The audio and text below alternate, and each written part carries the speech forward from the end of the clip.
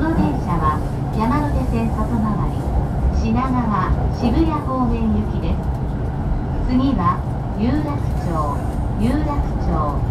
お出口は左側です。